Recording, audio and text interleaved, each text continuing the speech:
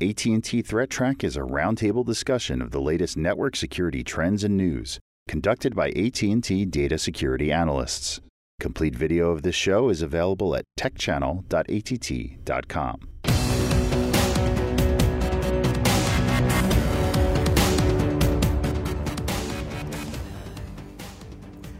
Hello, welcome to AT&T Threat Track for July 28th, 2015. This program provides network security highlights, discussion, and countermeasures for cyber threats.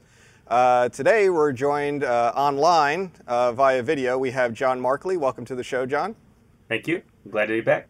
All right, thanks for being here. And also on the couch here, we have our great security analyst for AT&T. We have Matt Kaiser. How's it going, John? Matt, how's it going? And Stan Nurilov. How are you doing, Stan? Pretty good. All right, great. And I did want to acknowledge we have a lot of stories that are coming out lately. Black Hat and DEF CON are next week, so a lot of those stories are kind of getting a little bit pre-released for discussion. You have some comments on that, Matt? Yeah, there's a huge amount of new security news, and most of it is sort of a teaser for talks that are coming up at Black Hat or DEF CON, which most people will know are the big US hacker cons for the year. It's hard to really cover them. I mean, you can cover the bits and pieces that have been teased out, or right. I'd like to use the word hype because some of this stuff it's very exciting and flashy when you don't know the mystery behind how it's being done, because most people will save the good details for their talk right. to get people to come. I tend to think that some of this is being blown up to be much bigger than it actually is, so it's, in my opinion, we're going to sort of save those stories for after they've been reported, and once the details are all out, right. we can sort of separate Pick the good ones from the hype ones, maybe, right? Exactly. Okay. Anyway, so for those watching, you're probably watching this the week of Black Hat, so I'm sure there's a lot of interesting stories if you want to stay tuned to what's going on in that, because it seems like there's a lot of interesting stuff coming out in Black Hat this year around. So. All right, so first story we have is, it's my story. So the first story is I wanted to make everybody aware of there was a vulnerability recently acknowledged in Bind. Bind is the software which basically provides DNS resolution service. So there's a few vendors out there, but Bind is probably the biggest one. It's by ISC, and they acknowledge that there's a flaw which involves the way Bind handles some queries related to transaction key records. This flaw exists in pretty much all major versions of Bind, 9.10 up into the 9.8, 9.9 branches, etc. I would recommend you go take a look at that to see if you're impacted. There is a patch available. The thing about this one, it's kind of one of those things where it made me really nervous, because DNS, as we know, is kind of the glue that keeps all of the internet really working. DNS is that thing when you type in, an address in your browser, like google.com, that name gets translated to an IP address. The way that happens is through Bind. So if that process is broken, you basically can't get to anywhere on the internet. So the vulnerability here is that someone has discovered that there is a way that they could very trivially send a single packet that's pretty easy to create that would crash the Bind process, which if someone did that en masse across the entire internet, could effectively just create an entire blackout on the internet, which would be a problem. Fortunately, the person who reported the vulnerability doesn't seem like he's going to be the kind of person who would leverage that. ISC is, patched it, so we should have all especially the critical DNS, like the root DNS servers, will all be patched and whatnot. And there's no indications that the vulnerability is going to has been actively exploited in the wild, so the lid's been kept pretty tight on it. So it looks like we're pretty safe, but had it gotten out into the wild, it would be a real problem, potentially. This is one of those interesting bugs that I think scanning for it would actually potentially cause the bug to be exploited. I mean, I'm not sure how you would test for the exact, without actually removing the payload. Right. So, if you scan, then you try again and your server's down, congratulations, it worked. But then you've caused someone some real heartache. Right. So yeah, one to watch. And as I said, if you do run your own DNS service for your company or even for larger parts of the internet in general, this is something that you'd want to take attention to and get your servers patched as soon as possible. It's not the first DNS issue we've seen either, right? It's one we've seen in the past, so just keep it up to date. Right.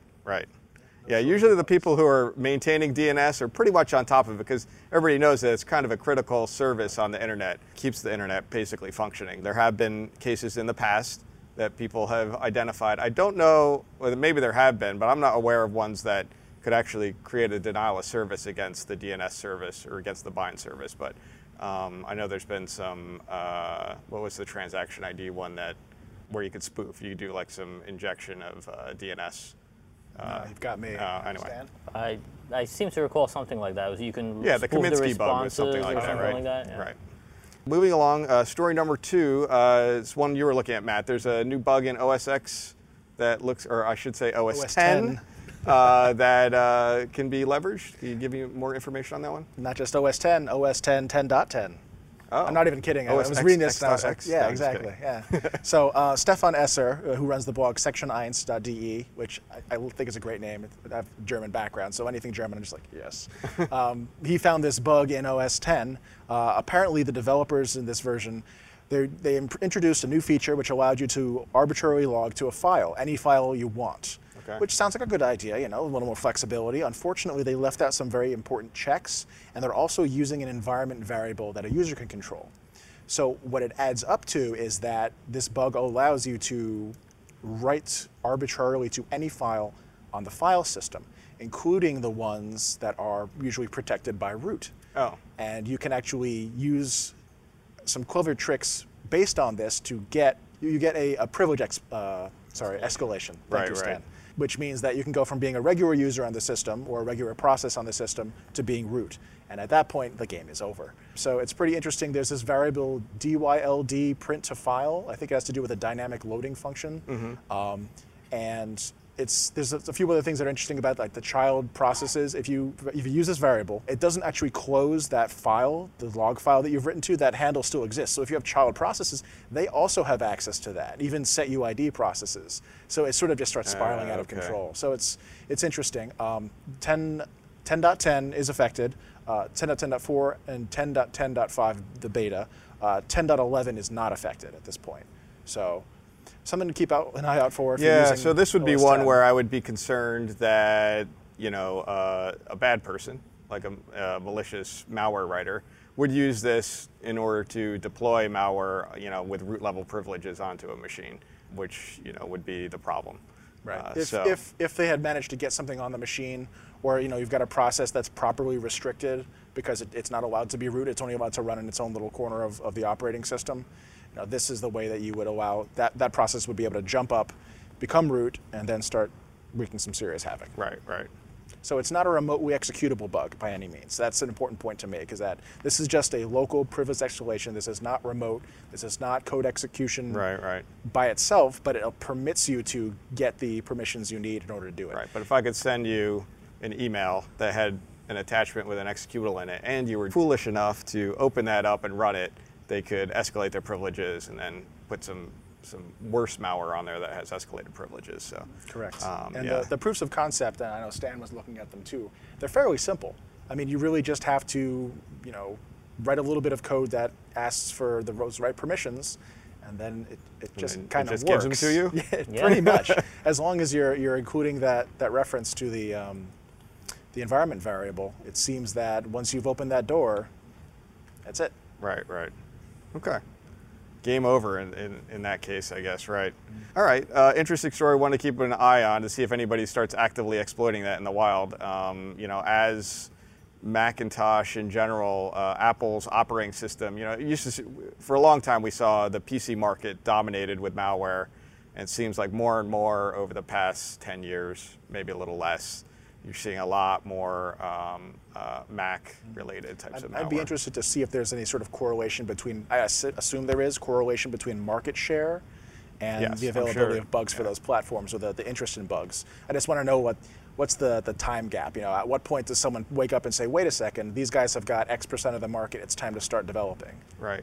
Yeah, we saw that with Unix. So you remember in the 70s, 80s, you know, we saw a lot of Unix vulnerabilities and worms, and then all of a sudden PCs, you know, burst out as a larger body, and you stop seeing Unix stuff. Yeah, absolutely. I was just reflecting, you know, when you're talking about in the old days of Unix, There were lots of various bugs, but one of the real simple ones is like a process would start. You know how a lot of processes that start on Unix, they drop a file in the temp directory that has the PID. And then when they want to shut down, they basically will cat that PID file. They'll say like kill and then cat whatever's in the PID file. So in some cases that PID file would be writable by anybody. So you could just put in semicolon and then your process. So then when this process would shut down, it would run your whole thing, and you would basically be able to take you as root. So there's still a lot of vulnerabilities you could look for on. That's like an old school trick on Unix. If anybody cares to look for processes that aren't smart about how they shut themselves down. In any event, good story. And moving on to the next story, John, you had some tips on keeping your device secure. And I was wondering if you could tell us a little bit more about that one. Sure. So basically what I've kind of come to the realization is that there's a lot of things that we all seem as common sense. You know, we do it every day. We say it on this program all the time. And it just becomes a matter of, let's put it all on one slide, maybe hit some of the high points, especially as we become more and more mobile dependent in this, in your world. I mean, nobody lives anymore without having their cell phone, glued to their side like we used to have our pagers, probably more so. So I put together a little slide to try and capture some of the more common things that we recommend for, keeping your mobile device secure. The first few are simple, right? Set and use passwords. You wouldn't be surprised at how many people that's the first thing they want to do is, how do I remove this password on my mobile?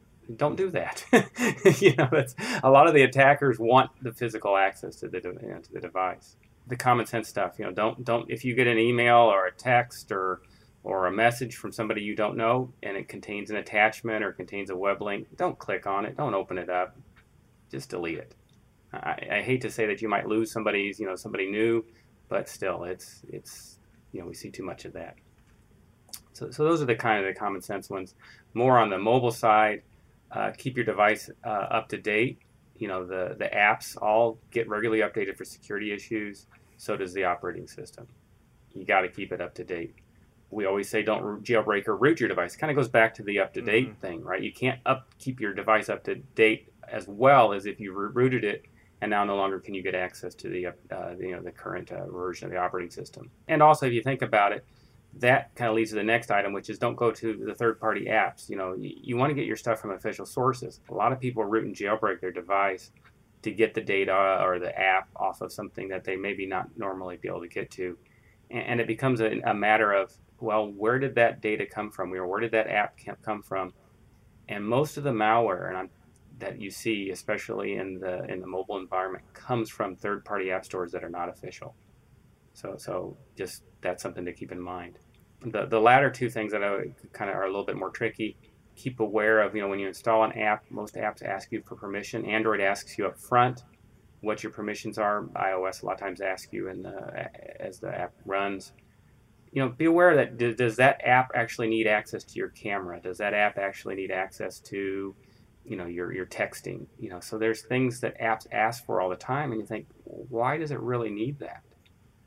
And then the last point that I had to make on this slide really is observe and check unusual behavior on the device. It's really kind of more complicated, but if your device starts acting funny, you get a funny pop-up, the web browser, you're surfing a web and the URL link is different than what you thought you went to. Those are just things you just got to keep aware of, and then once you've seen that, try and figure out, how do I fix this, or how do I respond to it properly?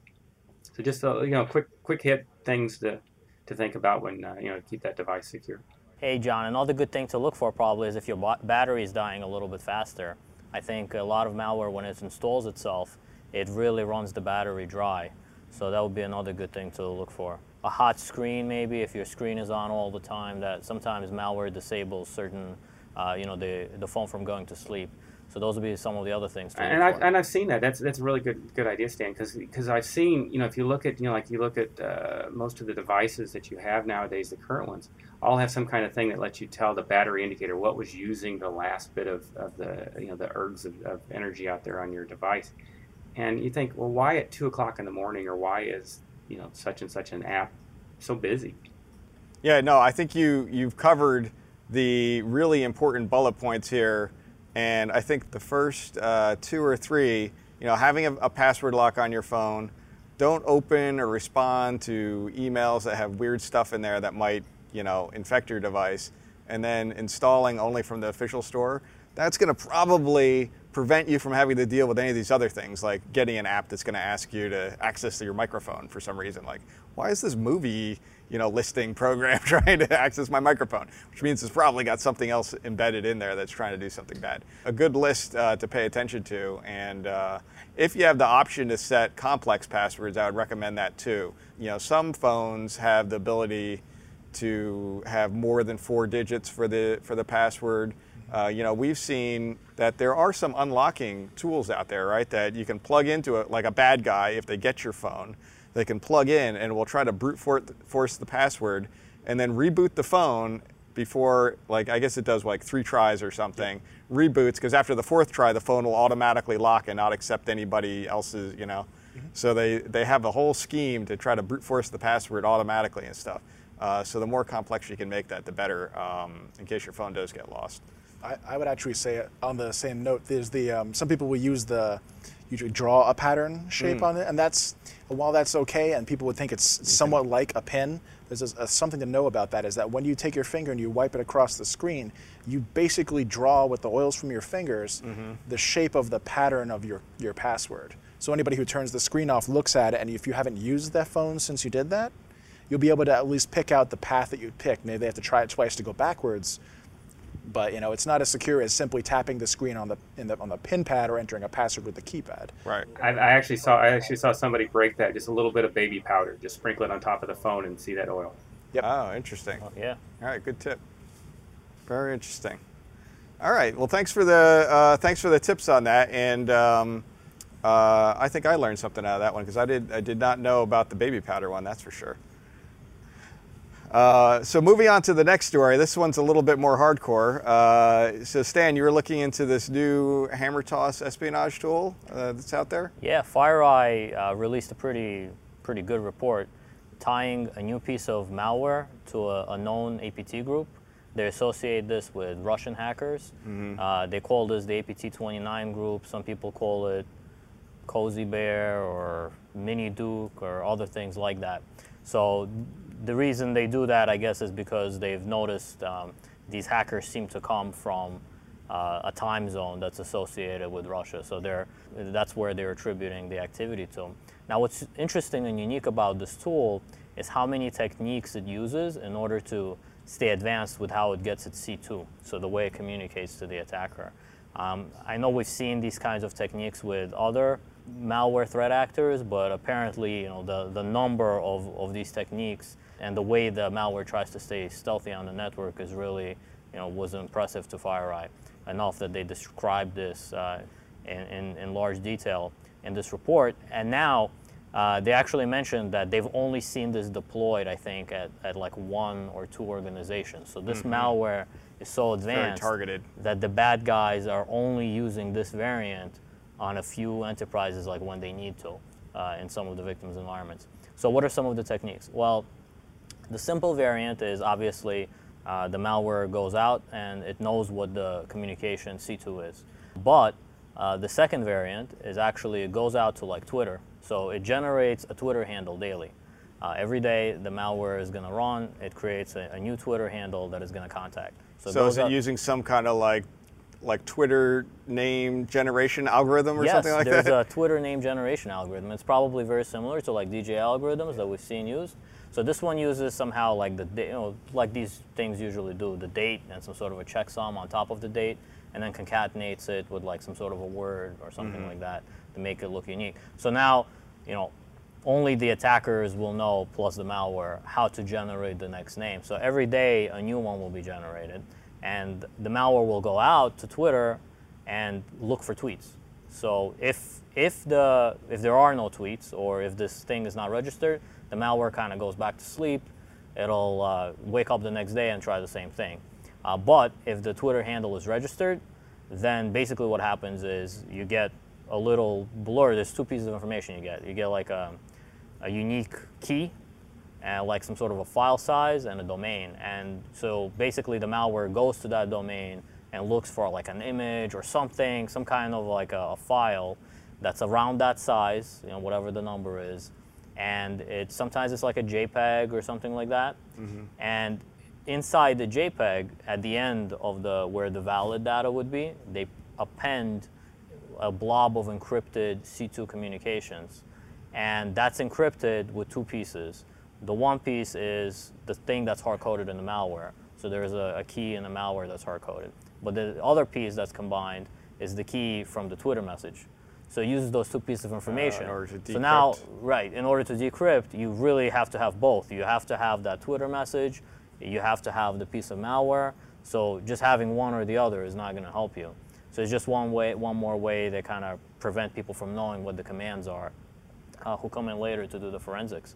And then, obviously, you know, once they decrypt the command, they can do pretty much anything. I think some of the things they might be able to do is, I think this group in particular uses a lot of legitimate services out there, like cloud-based hosting, like, for example, a OneDrive or Google Drive or things like that normal people would use too, but they might pass the credentials, and like stolen information from the victim would be uploaded there. So those are some of the techniques. It's not a technique that we haven't seen before. It's just, I guess, the combination of all of these things together, you know, using these online storage mechanisms, using Twitter in combination with the DGA type activity. So the combination of all of that, splitting up the keys, I think that makes it really advanced. And it seems like this Hammer Toss malware is really, you know, special for this group. They only deploy it when they need to. And hey, if Twitter is blocked or something like that, and you know, these guys just move on and use a different variant of the malware. Another thing that FireEye points out is that these adversaries are so sophisticated that they are always watching how the network team is like responding to the victim. You know, the victim network is responding, how they're cleaning up the malware, and they always adjust as soon as possible. So they recompile the malware, they deploy new variants. So it's really advanced threat. It's hard to stomp it out. You know, the C2 is different each time. It could even be different on each computer. And that kind of can hamper some of the efforts to take the malware off the network.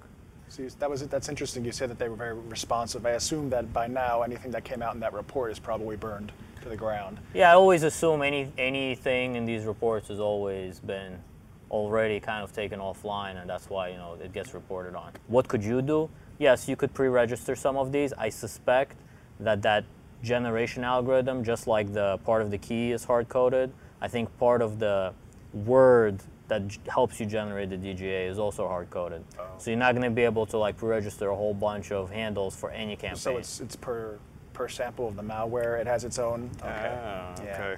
Exactly right. So, and we know that, you know, from all these reports, we know that from this group that they'll hard code the things they need to into the malware. You know, the C2 they'll hard code. The key is individual for each piece of malware. So I think it just makes sense that they would do the same for the Twitter handle. Well, for them. If they were smart like Stan is.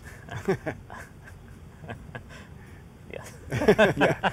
You know, this group, this APT29 group, they call it, you know, being from Russia, I think a lot of times we associate a lot of this nation state intellectual property theft with China, and for years, like past 10 years, it's been that way. I would say with the past year or two here, it seems like this particular group has made they've been in the press quite a bit. Yes. In terms of doing similar types of tactics with similar types of very advanced tools like this that are very good at acting covertly on your network in a way that you're not going to pick it up. Yeah. And one of the things you mentioned is, you know, it might only check in once a day. So if you're trying to monitor a massive network for your enterprise with hundreds of thousands of endpoints and only one machine's infected, trying to hit up to Twitter once at 3 o'clock in the morning, let's say, you might not notice that. Chances are you're not going to notice that. And so that makes it really difficult, whereas a lot of the traditional malware we see is usually a lot more noisy. They'll like check in every 5 minutes, you know, up to the command and control, where these APT guys, they know Try stay low and slow, hide in the background noise of your network traffic. It sounded like it was a pretty good report, pretty detailed from what. Yeah, I think so. I think saying. everybody should take the opportunity to read it. There's also an MD5 sum in there as well, so researchers can go up to like VirusTotal, download the sample, and go ahead and reverse engineer and figure out how it works. So if they ever have to face a threat like this, they'll be a little more prepared. All right. Always good to have a good defense. So do your analysis and research so you know what to look for that might be on your network and you might not know about it.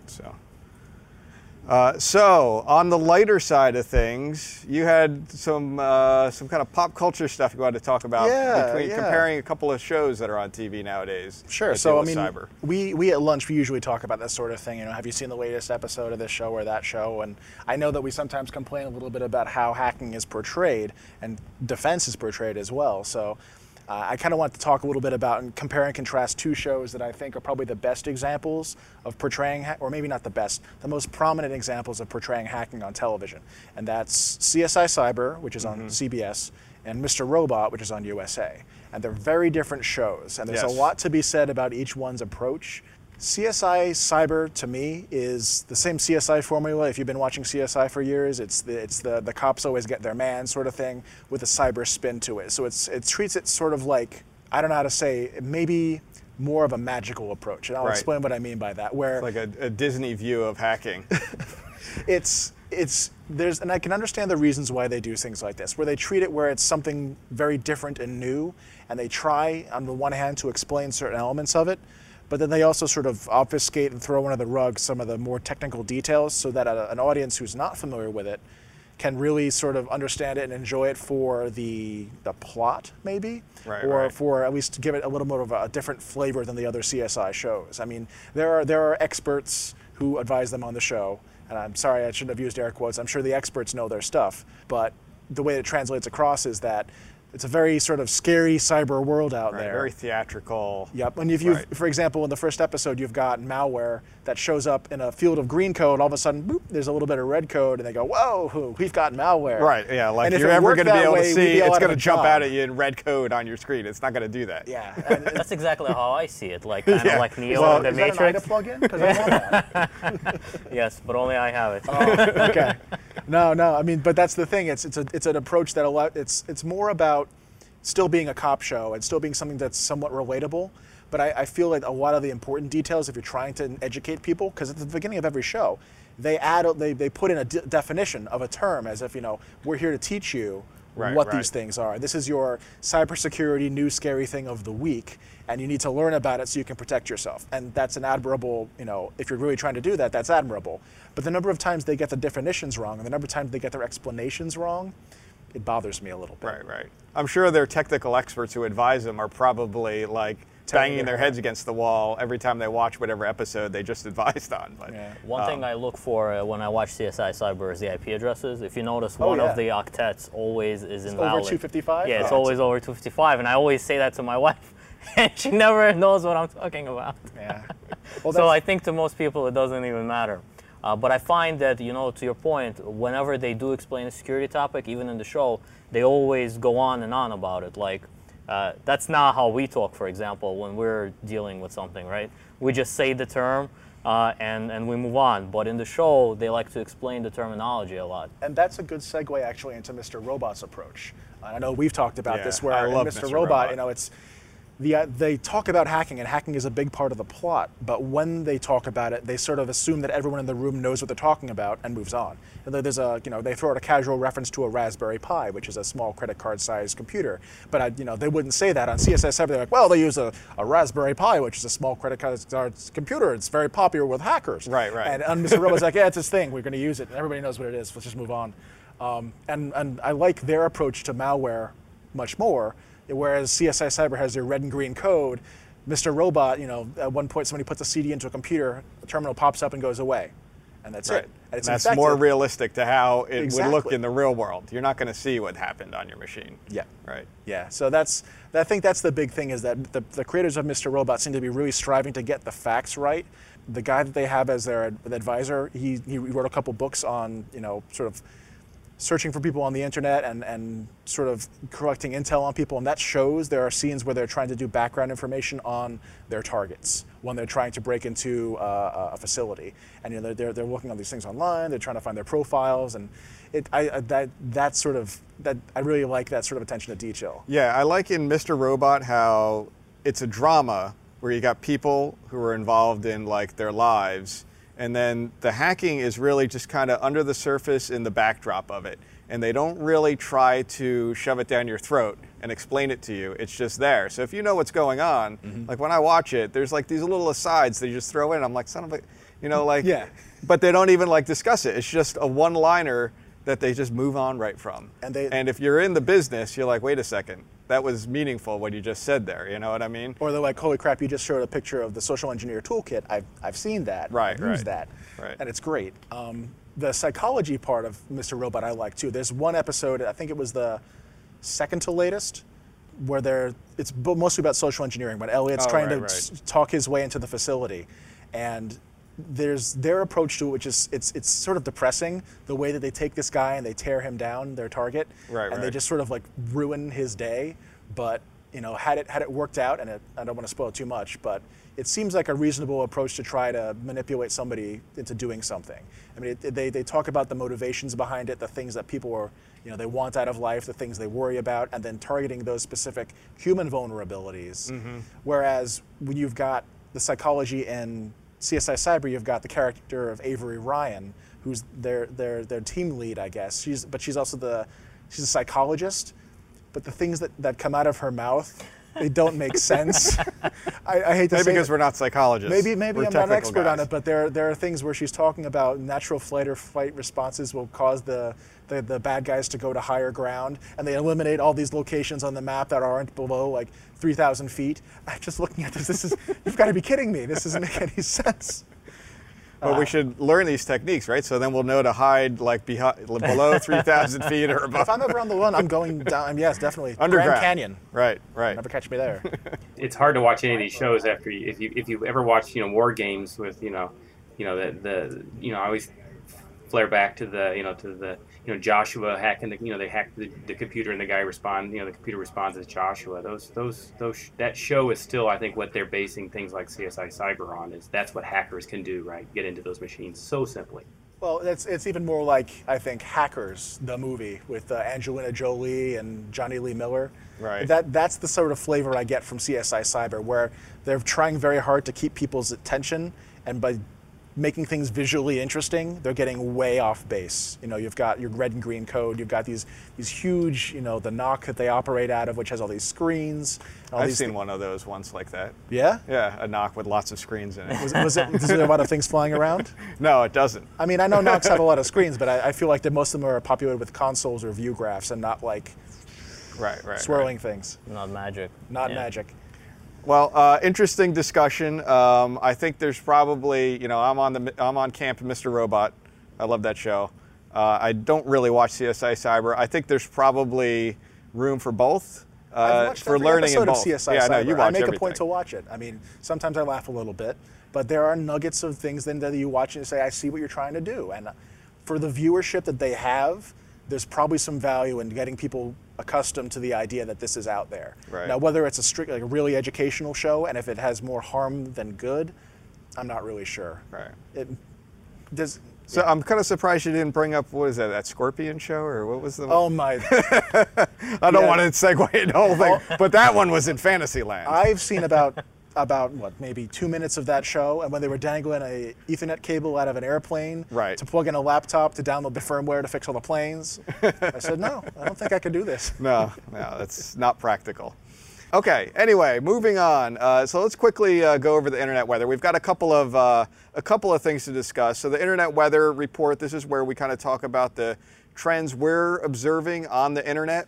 The first chart here is the most probe ports. So this is where we see most of the scanning activity by sheer volume, not by the number of IP addresses involved in that activity. So just in sheer volume itself. There's actually quite a bit of movement. We've had a few of these ports go up. We're going to explain this one. So the real one that kind of jumps out on the screen here is 53 UDP, which is DNS. We're going to explain that. We're going to take a look at that in a second. 23 TCP has been at the top for a long time.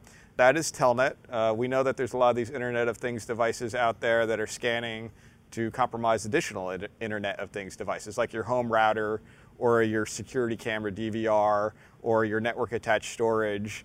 All these things, these little devices that people put on their network and they don't realize that they're open for attack or that they might have Telnet running. So a lot of the activity is related to that. 22 TCP is SSH. Similar types of activity going on here with that brute force password guessing against SSH. 80 TCP went down a slot this week. And then the 53 UDP we're going to look at a little bit closer. Some of these other ones like the ICMP, echo reply, or port unreachable requests, probably not security related. They might just be artifacts of some other scanning activity. We usually don't consider that a big security issue. 445 TCP, that's your Microsoft file sharing. That's down 2 spots. 443 TCP, your HTTPS is up 3 spots.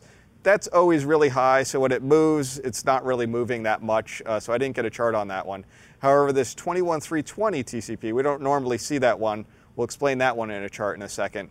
And then 8080 TCP is usually looking for proxy servers or other types of things like Tomcat, where there's a lot of administrative services that run for various web-type services on that port.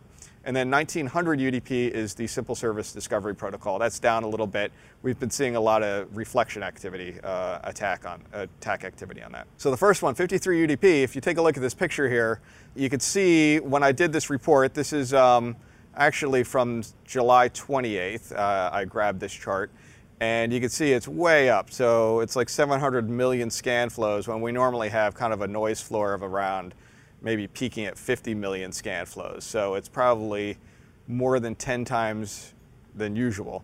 This actually turned out to be a DNS reflection DDoS attack against a particular person that we picked up. So somebody was using this protocol for reflection activity. We've talked about that a lot before. And a lot of times that will show up as scanning activity because UDP is a connectionless protocol, so it's kind of difficult to figure out state of if someone's really making that connection or not. In any event, that's what this activity was. So this is kind of an anomaly, not really an increase in scanning so much as an actual attack. And we have other more detailed reports that tell us who was part of that attack or was impacted by that. The next one, there's 21320 TCP. This is an unassigned port. And we see a lot of scanning on this in general, and it goes up and down over time. It's kind of increased quite a bit here. This is a 90-day graph, and we're up around 50 million scan flows per hour.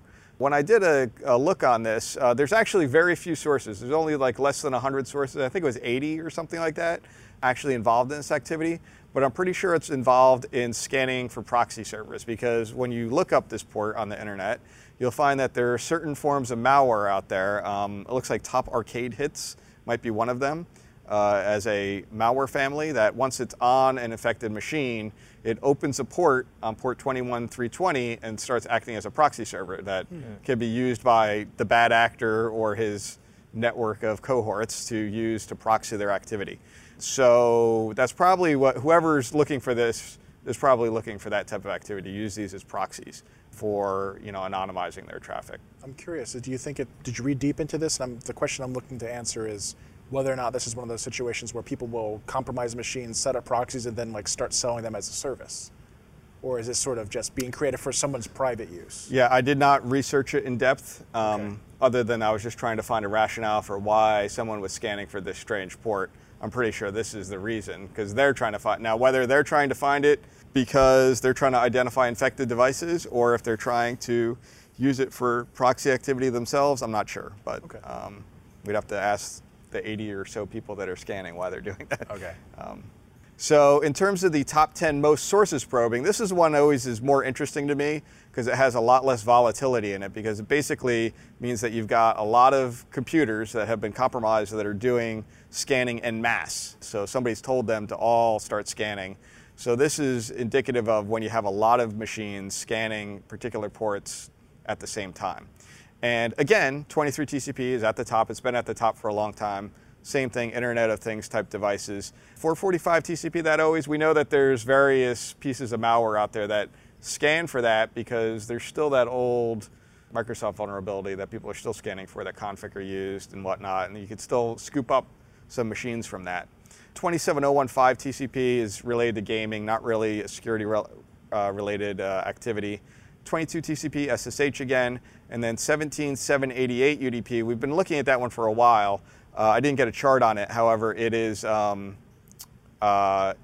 related to some peer-to-peer file sharing stuff like BitTorrent. But I wanted to take a closer look at the 22 TCP stuff. So it went up 18 spots. That's quite significant movement to go up 18 spots in a week. And you can see what really happened here. This is a 180-day chart, and there's kind of around 1,000 or so scan SIPs always scanning, with little peaks here that go up to 1,700 or so scan sources. But all of a sudden, it has gone up quite dramatically in the past week here to about 3,000. So it's more than doubled in size in terms of the number of devices that are scanning on this. I didn't get a chance to try to figure out what parts of the world are involved in this activity. Again, I think there's probably a lot of these Internet of Things type devices out there involved with this, or a lot of Linux servers and whatnot that run SSH that get compromised, and then they start to look for more devices. The fact that they acquired so many very quickly here and they've got so many more is definitely some sort of botnet involved.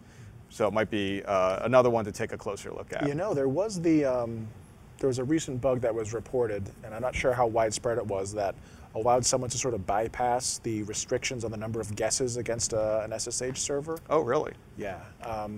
I heard varying reports as to it works everywhere or it works on very specific operating systems, but I had heard that it's there, so maybe someone is trying to take advantage of that and maybe they've been succeeding. successful, Yeah. Right? Because there's been a lot of recruitment here. They've gone from around 1,000 or so scan sources to 3,000. So and it's in a short period of time, less than 7-8 days or so. So definitely one to watch, do some more analysis on, and try to figure out if there's any specific botnet that we could find that they're all chattering back to in terms of their command and control. So that's the show for today. Thank you for joining us. If you'd like to get in touch with us, you can email us at attthreattrack@list.att.com.